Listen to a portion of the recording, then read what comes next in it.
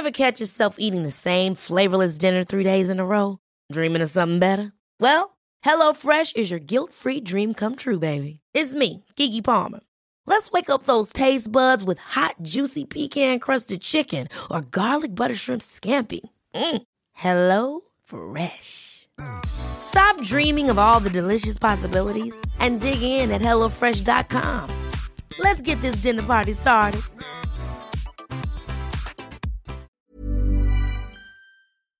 Ukas annonsør i Foreldrerådet Ekstra. Det grillsesong. Endelig, alle dere som har fulgt meg gjennom en lang vinter vet at jeg har nesten strøket med av kjedsomhet. Men nå kan vi spise ute, vi kan leve ute, vi kan henge ute, og vi kan grille. Ekstra har sitt største grillutvalg noensinne, og hør godt etter nå. Her en del av grillutvalget deres. Habanero-pølser, salsiccia-pølser, black-aged pepper-pølser, cheesy bacon-pølser, beefy burger, cheesy burger, skinny burger, big beefy gourmet-burger, fiskeburger med hvitløk, fiskeburger med bacon, rødbet og søtpotetburger, soppburger, barbecue, grillfilet, svinenakke med oregano og tomat, urtemarinert fårefilet, brisket, eller brisket som det egentlig heter, T-bone steak, flank steak, tomahawk, laksefilet med pesto, laksefilet med sitron, scampi med hvitløk og urter, crispy fiskeburger med ost, kyllingfilet med sitron og urter, kylling overlår, gyros, kyllingspyd, smoke, barbecue, lårfilet av kylling og entrecôte. Takk for meg. Dette bare noen av produktene i Ekstra sitt største grillutvalg noensinne, og kommer blant annet fra Norges mest prisvinnende grillserie, Grill Perfekt. Denne episoden for dere som ikke har bakteriefobi. Eventuelt så må du vaske deg på hendene, sette deg et rent sted. For folkens, det skal handle om det som gjør oss syke. Denne uka handler Foreldrerådet om smitte.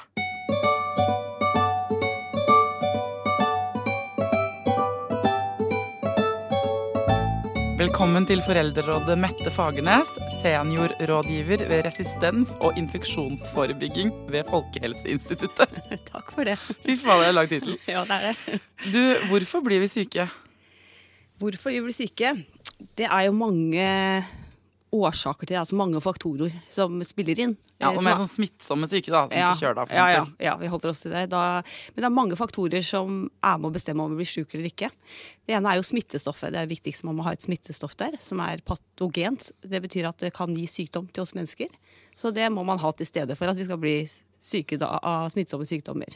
Ja, så du kan ikke bli forkjølet, for eksempel, uten å ha blitt smittet. Ja, du trenger ikke å være smittet fra noen, men mikroben må være til stede hos deg. Ja. Det ikke nok å bli kaldt hvis ikke den mikroben til stede.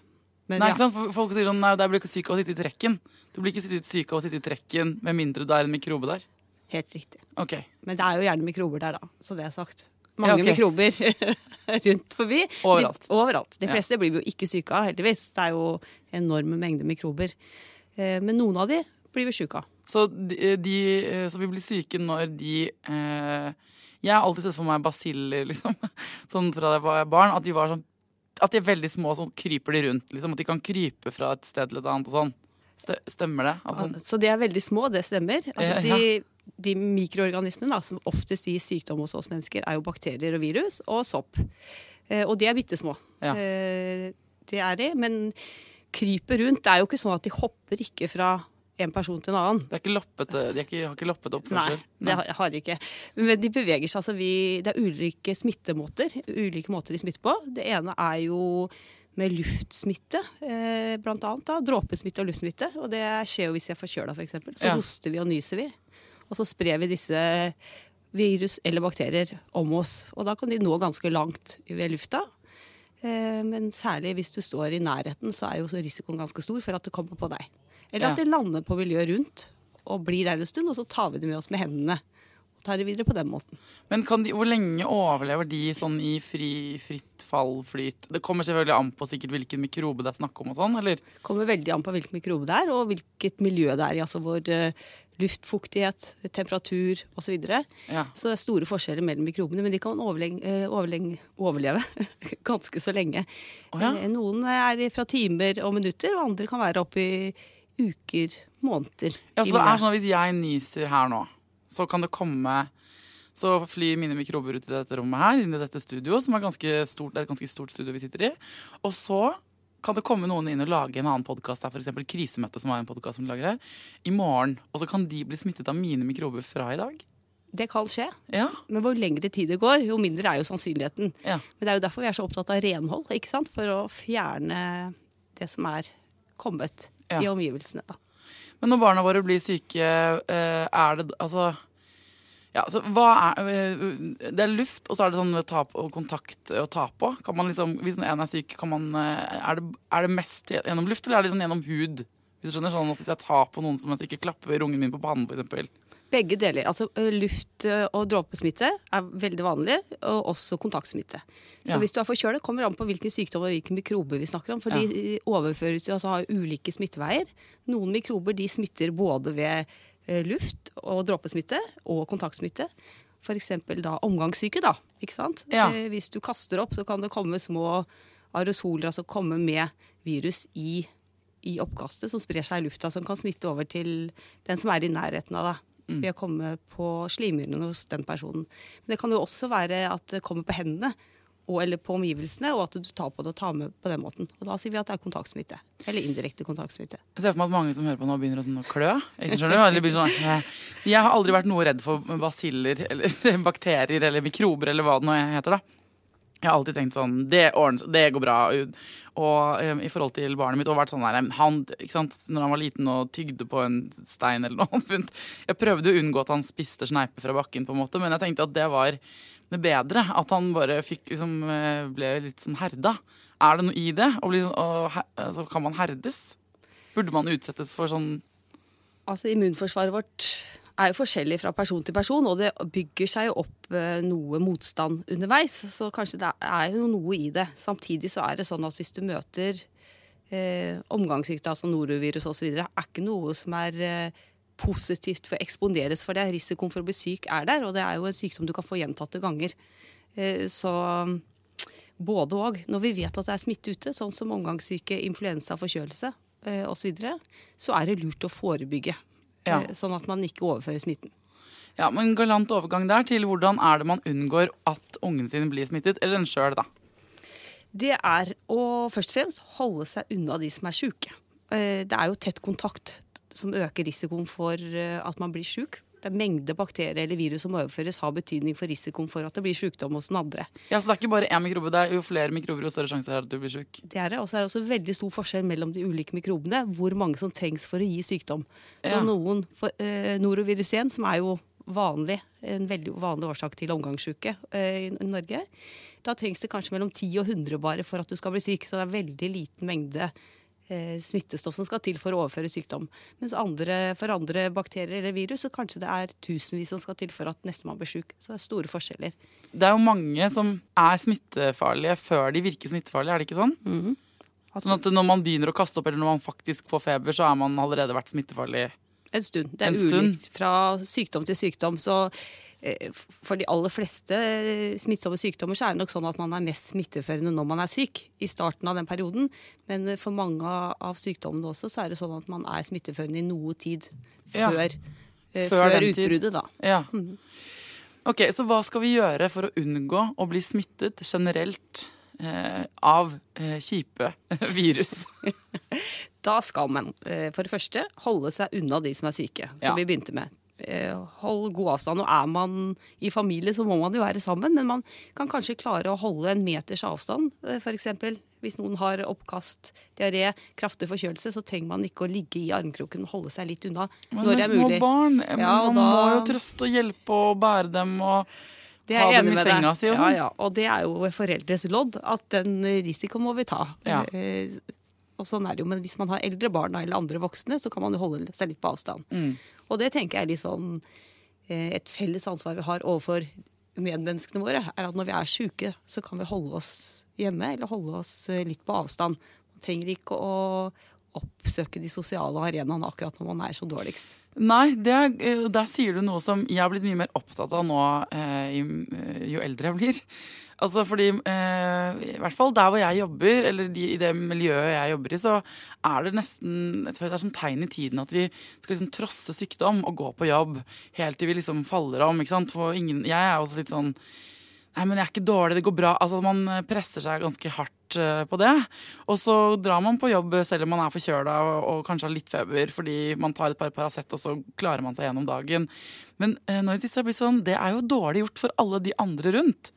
For at hvis du litt dårlig, eller driver å brygge på noe, så kommer du inn i det møterommet, da. Eller i mitt tilfelle som jobber i radio, i et studio, og snakker inn i mikrofoner, og hoster og sånt, rundt der hvor jeg Og da smitter man jo alle de andre, om det så på den julelunsjen, eller på den lønningspilsen, eller hvem, ikke sant? Det stemmer det? Det stemmer. Så hvis man absolutt må på jobb, og begynner å kjenne seg i form til å være på jobb, da, så det i hvert fall greit å prøve å holde seg litt unna de andre, altså være litt på kontoret alene og ikke sitte midt oppe i store forsamlinger. Det kan jo til syvende og sist kanskje bli dårlig økonomi for jobben.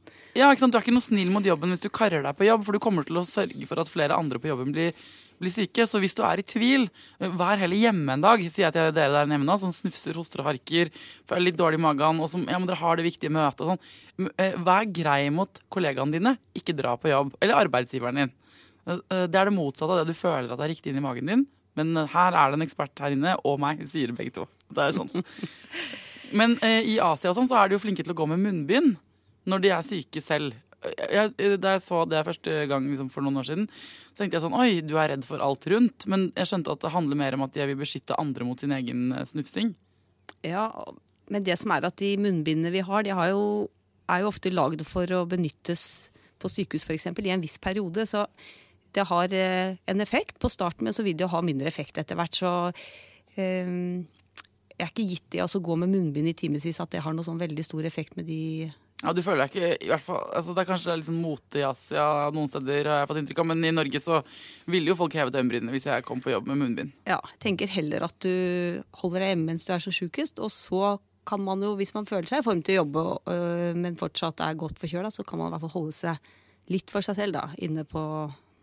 Holde litt avstand til de andre. Så holde litt avstand hvis du kan, råd nummer 1. Hva for noe mer? Altså det viktigste, vi gjentar til det kjedsommelige, at det viktigste tiltak vi har håndhygiene. Ja, nå kommer håndvasken. Ja. Og det det. Altså, og hvorfor vi sier repetere det, fordi det har en veldig effekt å ha god håndhygiene når det gjelder dette med smittespredning, og så det et tiltak man faktisk kan gjennomføre. Når det gjelder smitteforkjølelse altså fra luftveiene, da, og du hoster og nyser og du får luft- og dråpesmitte, det jo vanskeligere, det sprer seg i lufta, det vanskelig å ha noen sånn veldig effektive tiltak annet enn å holde seg på avstand. Men når det gjelder det som smitter via hender, det kan vi da stoppe, altså den smittegenen kan vi stoppe ved å utføre håndhygiene, så det effektivt. Hva det som smitter via hendene da? Mest? Det gjør jo for eksempel mage-tarminfeksjoner, jo veldig smittsomt den veien, og også forkjølelse i den grad at man jo ofte tørker nese og hoster og nyser på hendene, at man viktig da at man har god håndhygiene for å ikke da sende det videre når man tar på gjenstander i miljøet. Så hvor ofte og hvor lenge og sånn det man skal vaske hender? Det viktigste å gjøre det til rett tid. Og gjøre det skikkelig når man først gjør det. Det vi ser at vi veldig ofte når vi rengjør hendene, så gjør vi det for dårlig. Vi gjør det for kort tid, så vi vasker bare deler av hendene. Vi glemmer ofte tomlene, neglene, oversiden av hånda, sånn at vi gjør det bare delvis. Ja. Og da har det ikke den effekten det trenger. Så jeg tror det viktigste å gjøre det til riktig tid, sånn at man gjør det før man skal spise eller lage mat. Det viktig. Og etter man har vært på toalett. Og hvis man har vært i nærheten av noen som syke. Ja. Det det viktigste. Og hvis man da gjør det skikkelig, så kommer man ganske så langt med det. Så tørker hendene godt etter man har rengjort hendene. Men de ikke ferdig med håndvasken før det også gjort. Og da må det være ren tankelov. Altså jeg merker at jeg gjør så mange feil allerede her nå. Vi vasker hendene og sånn. Jeg vasker dem sannsynligvis alt for kort. Hvor lenge skal man vaske? Hva en god håndvasklengde? For helsepersonell så sier vi 30-40 minutter. Nei, unnskyld, det var jo veldig mye. 30-40 sekunder. 30-40 sekunder, sier vi. For helsepersonell så sier vi at 30-40 sekunder må til for å få god håndhygiene, altså god håndvask.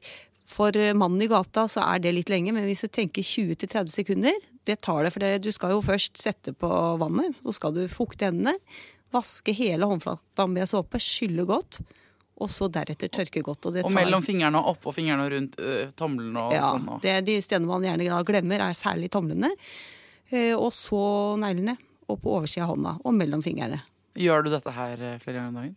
Er du blitt sånn personlig veldig opptatt av det? Det må du jo være, tenker Det jeg. er jeg. Men jeg er også veldig opptatt av at det er forskjell på krav til håndhygiene når man er inne i helsetjenesten og når man er i nærheten av syke, enn det er når man er ute i det vanlige liv. Da. Ja. Vi tåler mye. Hva med sånn antibac? Hånddesinfeksjon, det er en effektiv og god måte å utføre håndhygiene og et godt alternativ til håndvask. Men det som er viktig å vite er at hånddesinfeksjon det krever egentlig at hendene må være synlige rene for at det skal ha effekt. For hvis du er skitten på hendene, altså at du har jord eller sand eller organisk materiale som Mat eller nesesekret for barn. Hvis du har det på hendene, så vil ikke hånddesinfeksjon trenge godt nok inn til mikrobene, og da har ikke den effekten det skal ha. Så derfor så er egentlig hånddesinfeksjon aller best på sykehus, hvor hendene er eller i helsetjenesten. Men det er et godt alternativ også ute om man ser da alle studier man gjør nå, ser at det har god effekt eller så, men vi anbefaler primært håndvask med såpe og vann til privatbruk. Er det sånn at noe såpe er bedre? Altså, man kjøper ofte sånn her litt sånn, for eksempel nå når jeg har hatt sånne selskaper for jul og sånn, så får jeg sånn fancy håndsåpe, vet du, sånn her i pumpeflaske fra en venn, eller et såpestykke for eksempel. Hva er den beste såpen hjemme? Jeg kan ikke si deg et merke. For det vil bli til reklame? Det vil bli til reklame, og ikke vet jeg hvilket merke som er best. Men det som er at såpestykker, de er vi litt skeptiske til, og grunnen til det er at en del mikrober kan overleve på såpestykket. Så de har en liten fest på såpestykket og gleder seg til neste hånd skal komme og... Ja, det har det. Eller kan de ha da. Så derfor, så når man, en ting er hjemme på det private bad, så kan det være en helt grei løsning. For der lever man jo sammen med folk som man er tett på ellers, så man deler en del mikrober. Men på offentlig toalett, for eksempel, andre steder hvor det er mange som bruker såpa, så anbefaler vi definitivt flytende såpe. Ja. Men når man har vasket hendene, man har vært på do for eksempel, og så vasker man hendene sine kjempegodt da. Og så tørker man, men så jeg tenker at alt det når man tar da og skrur av vannet, så tar man jo igjen på kranen. Så den er jo full av mikrober. Og så tørker man tar jo sjelden et nytt håndkle hver gang. Man har gjerne et håndkle hengende, i hvert fall noen dager, til å tørke hendene på. Da tenker jeg, er det ikke sånn at man bare får tilbake alle de samme mikrobene da?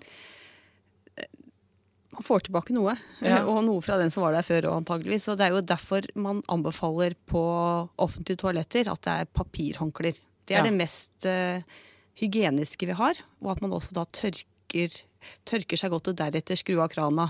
Eller skru av kranen med albuen, altså gjøre en sånn fiffig. At man prøver å ikke rekontaminere, da, eller hva man skal si, gjøre hendene skittende på ny ved å ta på krana. Og derfor ser vi også ute nå på de fleste toalett, så er jo nå automatiske dispenser, ja, både dispensere og også kraner som gir deg vann, så du slipper å ta på krana. Men så går du ut av doen, og da tar du på den døra. Ja, da må du fram med albuen. Ja. For at, jeg ser jo folk holde på med dette, og så for eksempel legge papir på toalettet før de setter seg ned for å gå på do. Har det noe for seg? Får man mye smitte gjennom lårkontakt mot doring? Det tenker man at man ikke får. Altså, det er jo flere aspekter ved det. Det er jo litt ubehagelig å tenke seg å sette seg på en toalettring som mange har brukt før. Jeg synes ikke det er noe ekkelt i det hele tatt. Jeg skjønner ikke. Du skjønner ikke, nei. Jeg synes det er dritirriterende med folk som står og tisser over, så blir tiss overalt, som jeg føler at veldig mange gjør. Og så blir det sånn, ja, men da blir det dritekkelt å sette seg på den doen, for det er tiss på hele doskålen. Men hvis alle hadde bare satt seg ned, så hadde det gått helt fint. Ja. Det kan du si, men de fleste offentlige toaletter eller toaletter som brukes av mange er jo tilgrisa, så det er jo en teoretisk mulighet da for å få med seg noe på sin vei derfra. Men hvor effektivt det faktisk er med det papiret, det diskuteres det jo da. Ja. Fordi det vil gli litt rundt og så videre. Jeg er hun i gjengen. Jeg er hun som da tørker av tisset til det mennesket som er foran med papir. Og så setter jeg meg ned. Jeg føler at jeg rydder opp etter alle det. Men folk er sånn, setter du deg ned på offentlig? Ja, selvfølgelig gjør jeg det. Er det jeg som er gal, eller er det folk som er hysteriske? Jeg tror ikke at det er mange som blir syke av å gjøre det du gjør, hvis det er noen i det hele tatt. Nei. Nå skal jeg si noe som jeg aldri burde si, for det fører alltid noe dumt med seg, men jeg er skikkelig sjelden syk. Som bank i bordet. Hver gang man sier det, så blir man jo dårlig. Så hadde jeg, sikkert hvis jeg hadde vært mer syk, så hadde jeg sikkert begynt å se etter disse tingene, men jeg tenker at det går jo så ofte så bra. Ok, men håndvask, prøv å ikke kontaminere hender etter at du har vasket dem. igjen, og så trenger du ikke å legge papir på doskålen, men ikke tiss på setet heller, vær så snill. Hilsen alle oss andre stedskjønne. Hvilke flere ting? Den mobilen har jeg hørt om at det er... Nei, forresten, en ting til inne på do før vi går ut av doen. Sånne lufttørkere. Ja. Men kan jeg bare si en ting til om håndvask? Ja, jeg har hvorfor det er så viktig. Ikke sant, i forhold til å snakke om dosett og andre ting som er kontaminert. Men hvorfor vi er så innmari opptatt av de hendene er jo, for det er jo redskapen vår som vi tar med overalt, og vi tar opp i øyer og på munn, altså på slimhinner, som er inngangsporten for mikrober. Så det er jo derfor det er så viktig å være rein på hendene, fordi vi tar oss steder hvor det er, som er inngangsporter for sykdom da. Ja. Og så lager vi mat til mange, ikke sant? Så mathygiene og kjøkkenhygiene er jo også innmari viktig i forhold til dette å hindre smitte. Ja, la oss gå rett på, men la oss bare gå ut av doen først. Den der håndblåseren. Ja. Er det sant at for den føler jeg at kontaminerer hendene mine igjen? Mer enn hvis jeg tørker meg på min egen bukse. Du kan si at det er litt økende forskning på det området. Det er diskusjoner rundt det. I helsetjenesten nå så anbefaler vi ikke elektroniske tørkere. Nei. Fordi man ser at det lager turbulens, og det kan spre mikrober rundt i miljøet. Ja. Man tenker på offentlig toalett, så fra vår side nå så sier vi at det er greit, men det er viktig at man sørger for at de håndtørkerne er reine. Så hvis man kommer til en håndtørker som er av den typen hvor du putter hendene ned, og det ligger fullt av skittent vann der nede som blåses opp, så ville jeg tenkt meg om før jeg brukte den. Da ville jeg som deg antageligvis gått for egen bukse. Ja, for det er mine bakterier, på en måte, tenker jeg. Ikke sant? Så det er liksom noe annet. Men man ser dum ut da, for man går ut av do med sånne håndmerker på klærne. Ja. Men det beste er altså tørkepapir, men samtidig så er det jo da en miljøutfordring at man lager mye søppel, så derfor så må de jo gjøre en vurdering. Så vi tenker at elektroniske håndtørkere er ok, så lenge de er reine. Nettopp. Ok, la oss gå ut av do inn på kjøkkenet. Ja. Det blir fine radiobilder her, vet du. Inn på kjøkkenet, hva er det som er viktig da, i forhold til mathygiene? En ting er jo håndteringen av selve maten. Det er ikke mitt område, men det er jo kjent at man må håndtere mat på skikkelig måte, ellers så kan det fort bli oppvekst av bakterier i selve maten hvis det blir stående på benken og så videre. Ja, hvis du som hører på denne podcasten nå er skikkelig redd for smitte og sykdom og alt sånt, så beklager jeg, det kommer noen bilder her nå. Fordi jeg sa nettopp at jeg ikke var syk, jeg har ikke vært, jeg hadde en lei første juledag, jeg hadde en koselig første juledag helt til jeg kom hjem på kvelden, barnet mitt ble levert til sin far, og jeg skulle ha 48 timer liksom med egen, altså et juleselskap inni der, men jeg skulle liksom ha litt sånn fri, eller skjønner du, sånn da hadde gått i ett. Så jeg lagde meg deilig, jeg kan nesten ikke snakke om det uten å bli dårlig. Jeg lagde meg sånn kjempedeilig lammeskank, og så brukte jeg noe kraft som jeg hadde hatt i en middag noen dager før til lammeskanken. Og jeg har aldri vært så matforgiftet i hele mitt liv som jeg var natt til andre juledag, sånn. Det var alle matforgiftningers mor. Og jeg har hørt folk snakke om det har vært matforgiftet før, men ikke på den måten. Ikke sånn at kroppen er sånn, hiv og hoi, her skal alt ut, og det skal skje nå, og du kommer ikke til å krabbe deg ut av dette badet før vi er ferdig. Så det var helt forferdelig. Og da tenkte jeg sånn, kan kroppen... Jeg ble også liksom fascinert der jeg lå og skalv og var svak, og følte meg veldig liten. Jeg føler meg aldri så liten som når man kaster opp mange ganger etter hverandre. Det er så trist. Og så tenkte jeg, men likevel, oppi hele den skjelvinga, så ble jeg sånn fascinert over hvor ansvar kroppen tok for at dette skulle ut, da. Skjønner du, selv om jeg ikke orket mer, så var kroppen sånn, hiv og hoi, du får ikke legge deg før det er ferdig. Men det var kontaminert mat, min feil, bare min feil. Det anbefaler jeg ikke noen. Nei. Jeg luktet på alt, og alt var i tipp, men der hadde tydeligvis noe stått på en benk for lenge, da. Elsket lammeskank. Kommer aldri til å spise igjen. Jeg beklager, nå kan dere skru opp volumet igjen, dere som synes de bildene var ekle, men det måtte jeg lære det hard way, jeg som er så chill på alle sånne ting da. Så det er vel det å passe på at ikke maten er bedervet. Det er regel nummer 1. Det er regel nummer 1. Ja. Så det er egentlig viktig. Jeg tror mange av oss som har litt å lære der, at vi er litt treige med å sette inn restene. Altså vi venter på at det blir kaldt og lar det stå lenge på benken, men det er nok lurt å ha det i mente og få det kaldt og kjølig ganske raskt. Ja, men så sies det jo at det er et problem at vi kaster for mye mat, ikke sant? At vi er livredde for den holdbarhetsdatoen.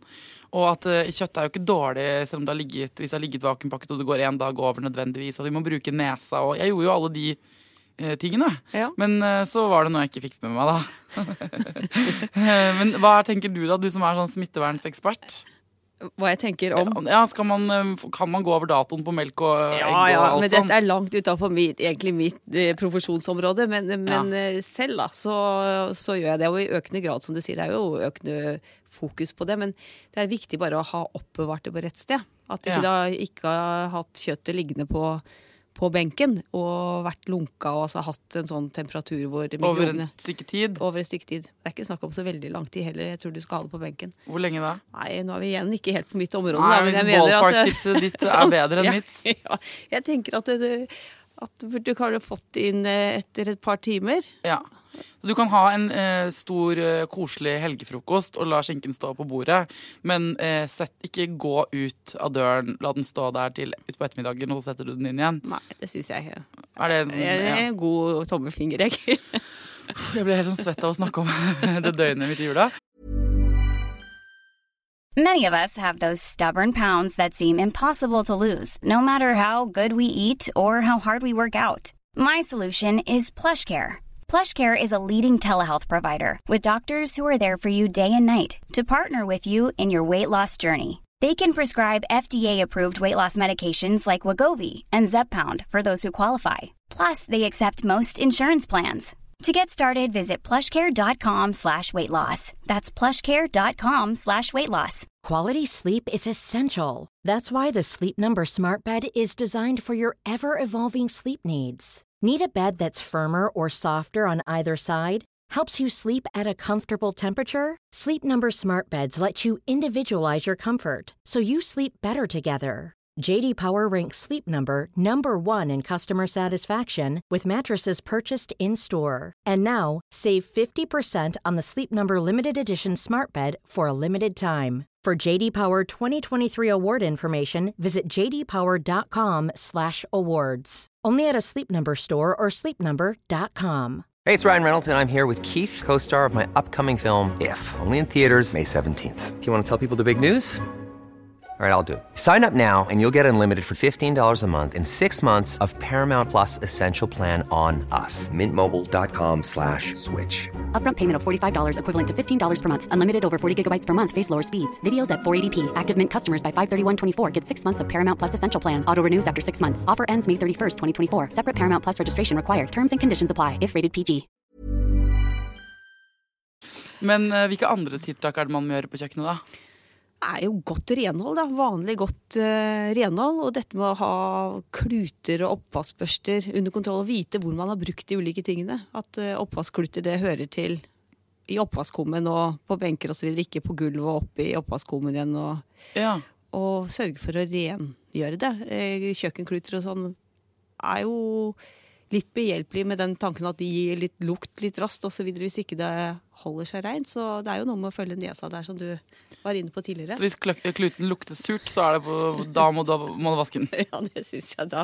Det vel tida. Nå ler du, og så tenker du sånn, ja, men jeg tror folk så innmari forskjellige når det kommer til dette her, fordi det høres ut som jeg en sånn rotte som lever i sånne rotter her, og det gjør jeg ikke i det hele tatt, men jeg vet at når jeg sammenligner meg med venninner og sånn, så det alle har sine hang-ups da, ikke sant? Moren min veldig opptatt av vaskekluter, hun har alltid vært veldig sånn, før hun kommer til meg, så pleier jeg å skifte klut, for jeg vet at hun kommer til å se på det på en måte.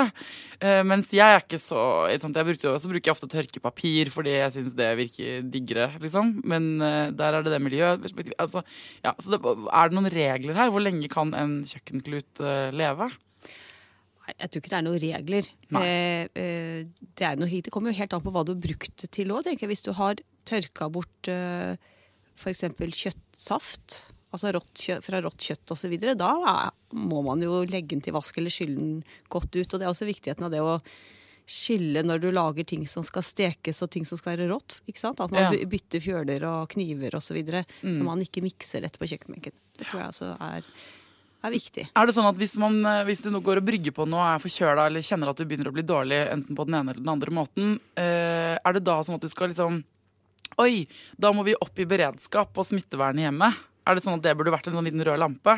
For eksempel, vi vasker alle kjøkkenklutene, vi skifter sengetøyet, vi alle dusjer litt ekstra, vasker hendene mer, og vi holder en avstand. Det sånn, At det går en sånn kode rød hjemme når, hvis en begynner å snufse litt? Ja, jeg tenker særlig gjelder det omgangssyke. Ja. Hvis du har en hjemme som blir syk, da er det viktig å sette inn tiltak hvis du vil hindre at resten av familien blir syke. Ja. Så det er at den som er syk, har egne håndklær for eksempel. Kanskje hvis man er i den situasjonen at man har 2 toalett, at den kanskje får ha det ene toalettet alene mens man er syk. Ja. Og at man og hvis man ikke har den muligheten, at man er ekstra nøye med å vaske kontaktpunkter, sånn som ting som brukes av alle, håndtak inn til toalett, inn til bad, at det blir vasket da kanskje hver dag i den perioden hvor det er en som er syk. Også dette med mobil. Ja. Er vel en sånn, det har jeg hørt bare sett på sånne saker på tabloidavisene, sånn, så mye bakterier inneholder mobilen din og sånn. Det må jo være en smittekilde hvis det er sant. Ja, men samtidig så er jo en mobil gjerne ganske privat. Ikke en familie. Barna spiller på foreldrenes mobil ofte. Ja. Og da er jo det viktig. Men det som er viktig da, tilbake til denne håndhygienen, er at hvis man gjør det på rett tid, så er det jo veldig mye som begrenses. Så hvis man er god på håndhygiene etter man har vært på toalettet, ikke sant? Og før man lager mat, så har man egentlig tatt de viktigste punktene, og mellom der så er det jo ikke så mye som utgjør så stor risiko. Det er jo, når det gjelder smittsomme sykdommer, så er det jo kroppsvæskene vi er ute etter. Ja. Ikke sant? Hoster eller nyser, har du sår, er det avføring, urin og så videre. Det er der vi finner de smittestoffene primært. Så hvis vi klarer å sørge for å vaske hendene hver gang det har vært en risiko for at vi har fått kroppsvæskene på hendene, eller gjenstander som man har hostet og nys på og så videre, så kommer man veldig langt. Men hva er liksom god hygiene sånn ellers da? Ikke sant? Nå er jo vi... Jeg husker da jeg vokste opp på 80-tallet, så var det var liksom mer sånn gammeldags sånn der, ja, men vi badet ofte i badekaret, og så lærte jeg liksom mamma meg om sånn, dette er god hygiene, man vasker seg sånn, man må jo lære ungene sine det.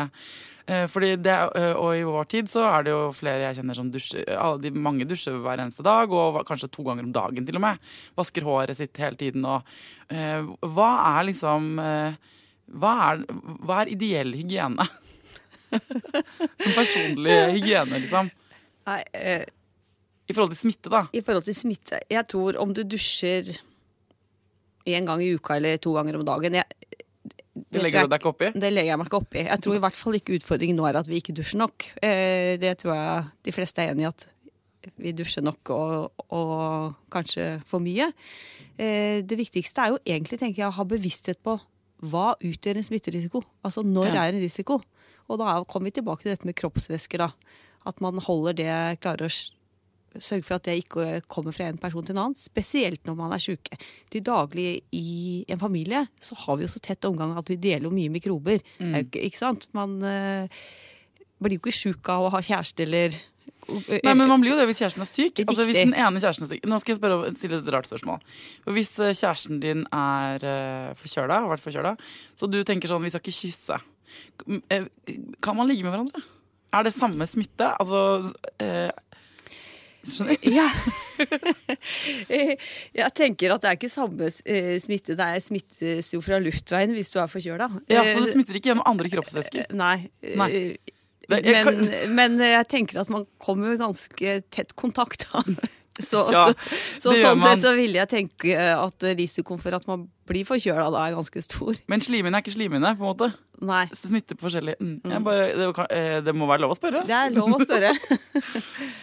Ok, så god hygiene handler mer om hvordan vi rengjør kontaktpunkter og hender, og passer på liksom hvor vi hoster og hvem vi er rundt, enn hvor mange ganger vi vasker hår i uka. Det er ikke egentlig, utgjør ikke noe smittefare, det nødvendigvis. Nei, altså til et visst, hvis det blir ekstremt, så er det klart de gjør det, men nei, du har skjønt det riktig. Så det å bytte håndklær for eksempel på toalettet er jo viktig. Ja, og den badematten for eksempel, som ofte, man skifter ofte håndklær, og så glemmer man å vaske den badematten på gulvet. Som jeg kan se for meg er sånn gøyal for en biolog. Ja da. Mikrobiolog. Men samtidig, den badematta, den tørker man jo ikke hendene med. Og heller ikke kommer jo ikke noe slimhinne på kroppen, så hva med sånn støvsuging og sånn støv?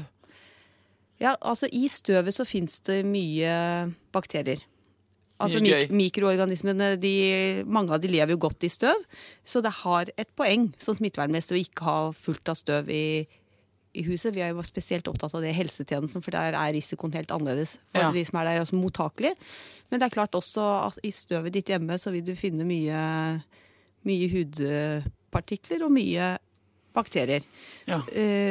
Så det jo greit å holde det på et moderat nivå, da. Men jeg hørte...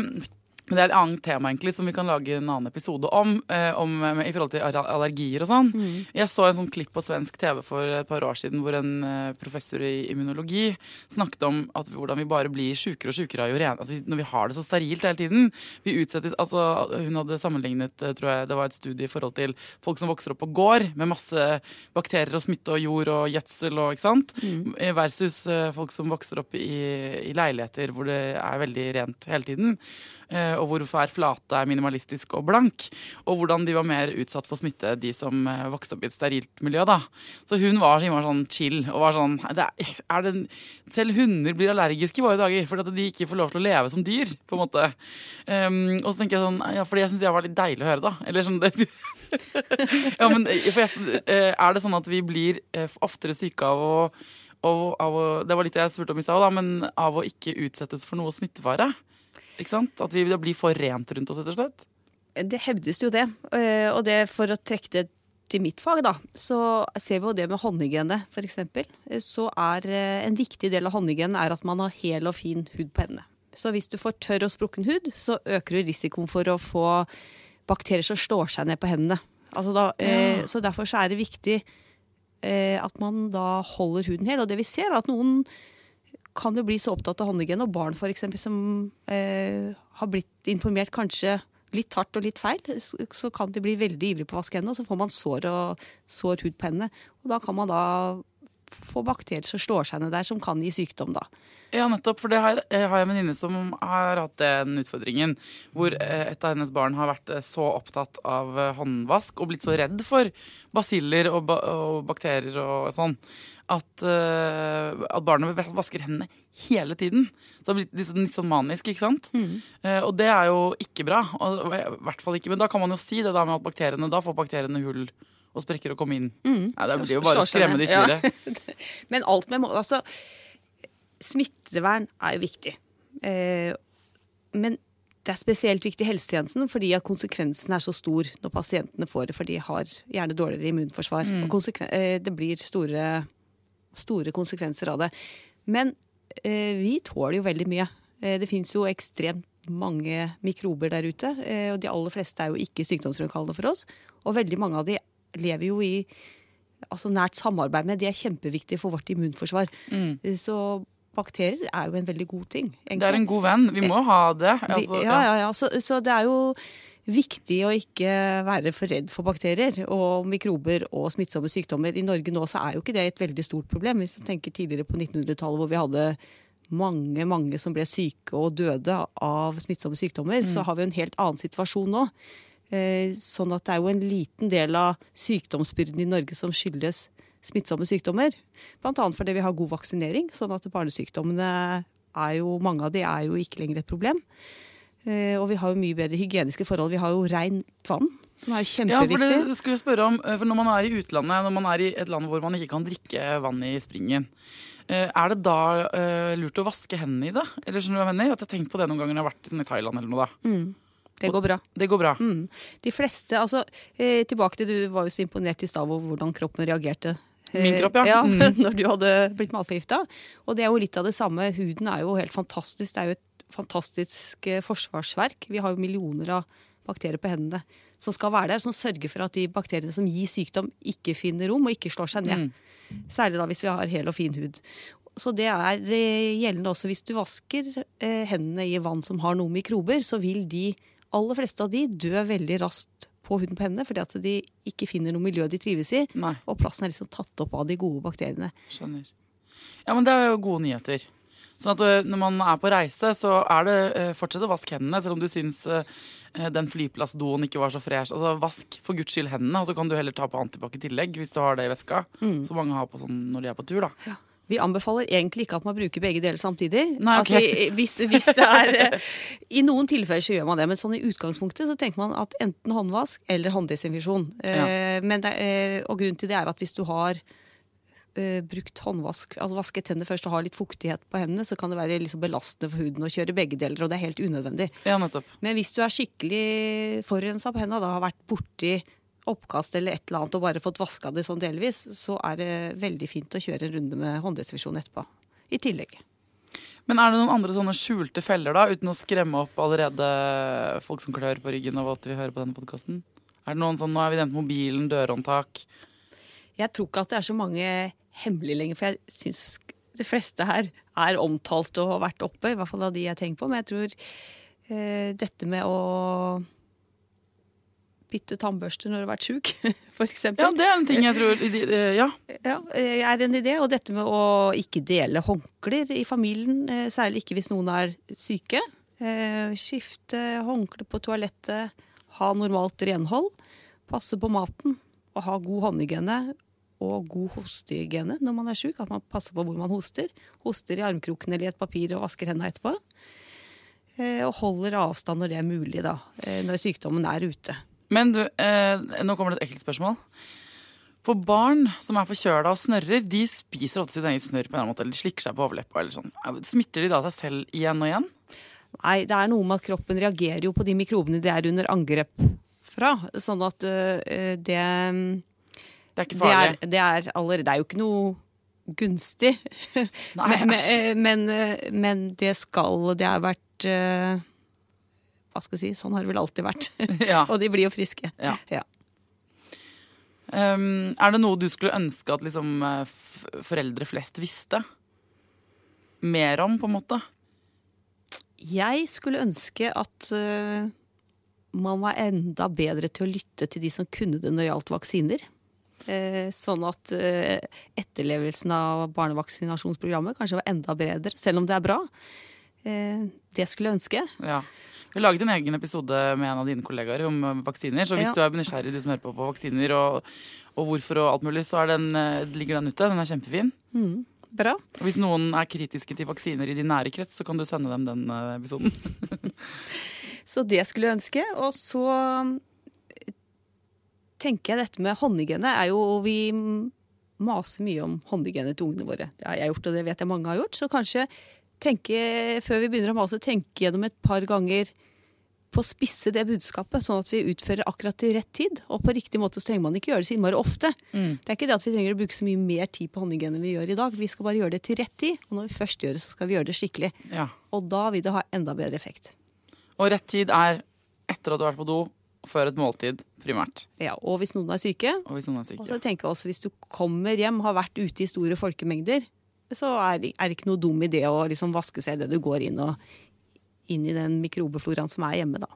Men det ene faktoren som avgjør om vi blir syke eller ikke, som du var inne på i starten, det må jo være vårt eget individuelle immunforsvar.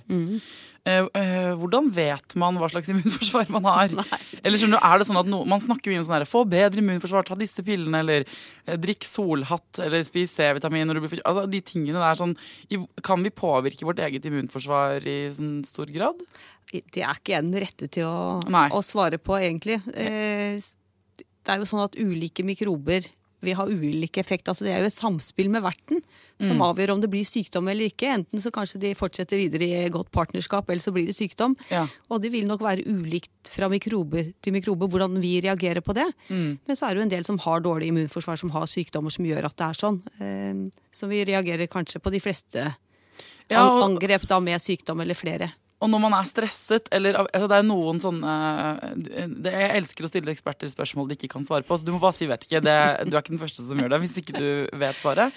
Men er det sånn at vi i tid, ikke sant, hvis vi er veldig stresset og har jobbet masse nå, ikke sant, opp mot en eksamen eller en ferie eller noe sånt, og så slapper man av når man endelig er ferdig med det, så blir man syk. Det er veldig sånn klassisk.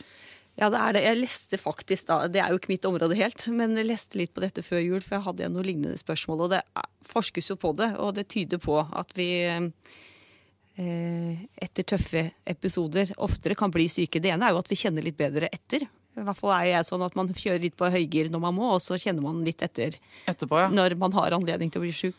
Men så er det nok også sånn at kroppen etter en tøff runde er mer mottakelig for sykdom. Ja, og at når man sånn, hvis det jeg tror kanskje jeg leste samme saken, eller jeg leste i hvert fall en sak om det i Aftenposten eller noe sånt, hvor det sto at det at du liksom, adrenalin høyt, altså det hjelper å holde ting i sjakk, og i det du liksom trekker pusten og slapper av, så senker liksom kroppen litt pulsen, bokstavelig talt, og da bare kommer de slemme bakteriene og gjør det forkjøler deg.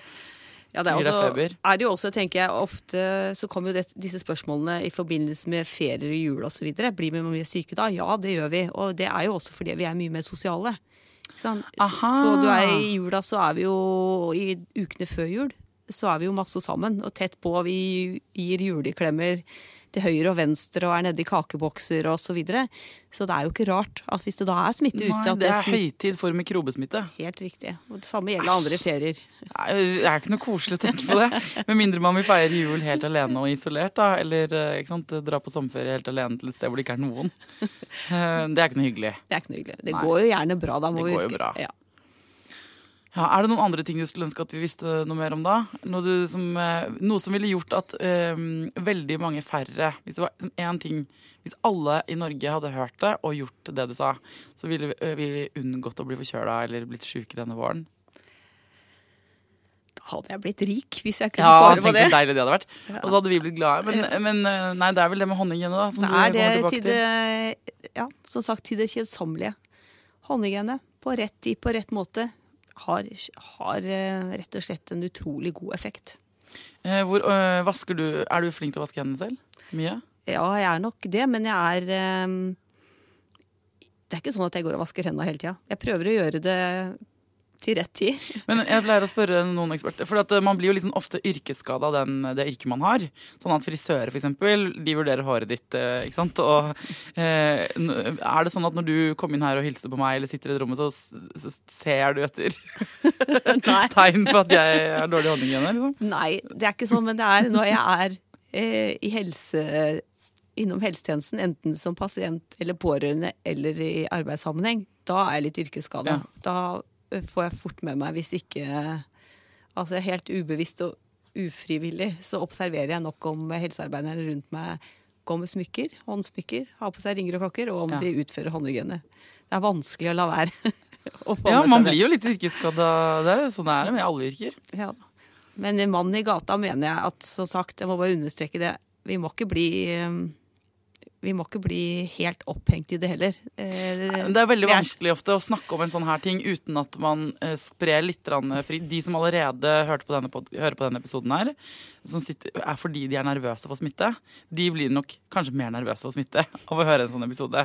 Samtidig så sier du jo veldig tydelig, og det må vi høre, at det er ikke noe vits å bli hysterisk på det i det hele tatt. Og du kan gjøre alle disse tiltakene her og fortsatt bli forkjøla, for at vi har ikke den oversikten, ikke sant?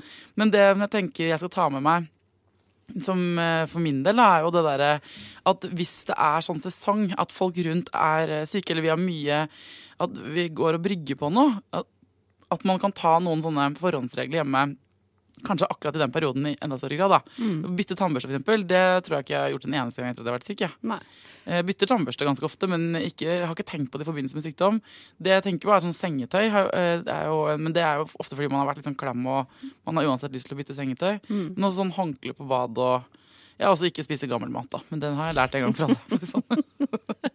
Nei, jeg tror du er inne på noe. Dette med å være ekstra bevisst akkurat i de periodene hvor det er grunn til det, når det er mye sykdom rundt. Så klart, du vet aldri når du er i nærheten av sykdom. Du kan være i butikken og gå ved siden av en som er i ferd med å brygge ut. Altså, man kan ikke garantere seg, så det er kanskje viktig å gjøre det rette i de tilfellene vi vet vi kan ha en effekt. Og det er liksom dette med håndhygiene, og også ta litt ekstra forhåndsregler når du er tett på de som er syke. Ja, og så er det noe med det at siden vi kan tro vi kan planlegge livet, men så er det jo sånn at man aldri passer å være syk.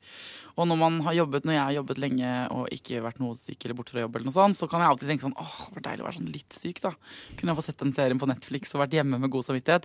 Når man først blir enten da ordentlig syk, så orker man jo ikke se en dritt på Netflix. Og sånn halvsyk, så går man jo på jobb. Så jeg tenker sånn, folkens, hvis du går og brygger på noe, ta deg den dagen hjemme da. Ikke sant? Den hvor du både kan synes det faktisk er litt koselig å hvile. Fordi at det å hvile kroppen når man er dårlig, er jo det For min del tenker jeg sånn, enten så ender du opp med å gå og være halvsyk i ukesvis, eller så kan du flate ut, og så varer det bare et par dager da. Jeg har ikke noe forskning som beviser at det er sant, men det er en grunn til at alle fastleger foreskriver hvile som kur når man går rundt og hangler litt da. Ok, da takk for at du kom. Takk for at nå, folkens, nå går vi en frisk og rask våre møte opp alle sammen. Det var veldig hyggelig å ha deg på besøkmøte. Takk for det, og takk for meg. Kan vi klemme når du går, eller er du redd for det? Det går veldig bra. Det er bra.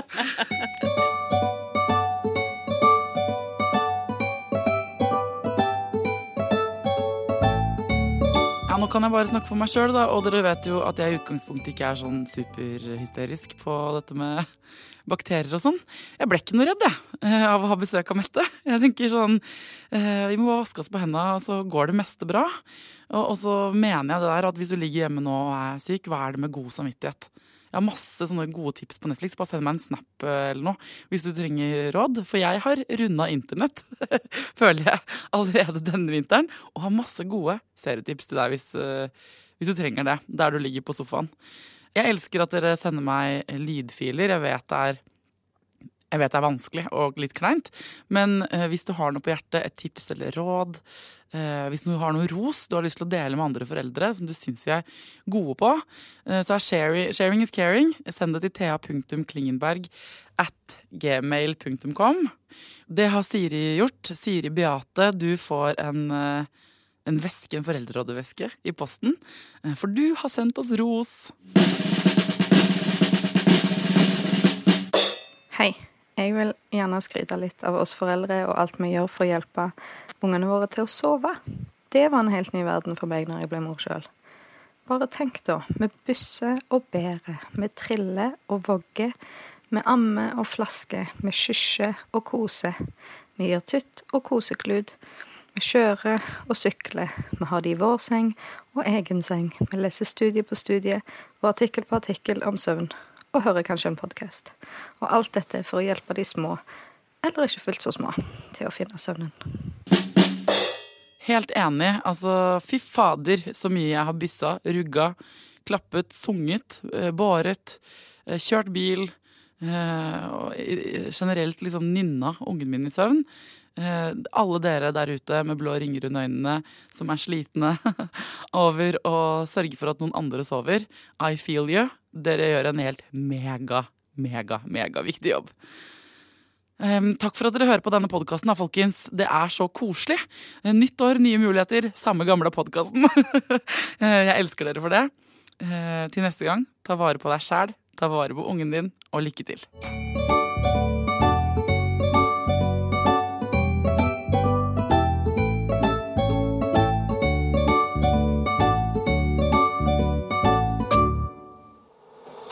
Produsert av Rubicon.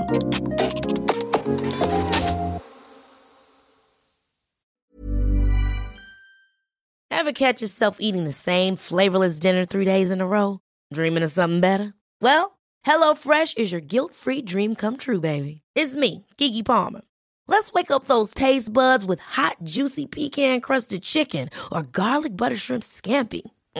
Hello Fresh. Stop dreaming of all the delicious possibilities and dig in at HelloFresh.com. Let's get this dinner party started. Hi, I'm Daniel, founder of Pretty Litter. Cats and cat owners deserve better than any old-fashioned litter. That's why I teamed up with scientists and veterinarians to create Pretty Litter. Its innovative crystal formula has superior odor control and weighs up to 80% less than clay litter. Pretty Litter even monitors health by changing colors to help detect early signs of potential illness. It's the world's smartest kitty litter. Go to prettylitter.com and use code ACAST for 20% off your first order and a free cat toy. Terms and conditions apply. See site for details. Imagine the softest sheets you've ever felt. Now imagine them getting even softer over time. That's what you'll feel with Boll & Branch's organic cotton sheets. In a recent customer survey, 96% replied that Boll & Branch sheets get softer with every wash. Start getting your best night's sleep in these sheets that get softer and softer for years to come. Try their sheets with a 30-night guarantee. Plus, get 15% off your first order at bollandbranch.com. Code BUTTERY. Exclusions apply. See site for details. Hey, it's Paige DeSorbo from Giggly Squad. High quality fashion without the price tag. Say hello to Quince.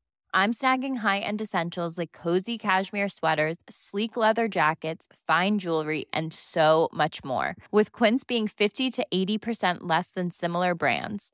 And they partner with factories that prioritize safe, ethical, and responsible manufacturing. I love that. Luxury quality within reach. Go to quince.com/style to get free shipping and 365-day returns on your next order.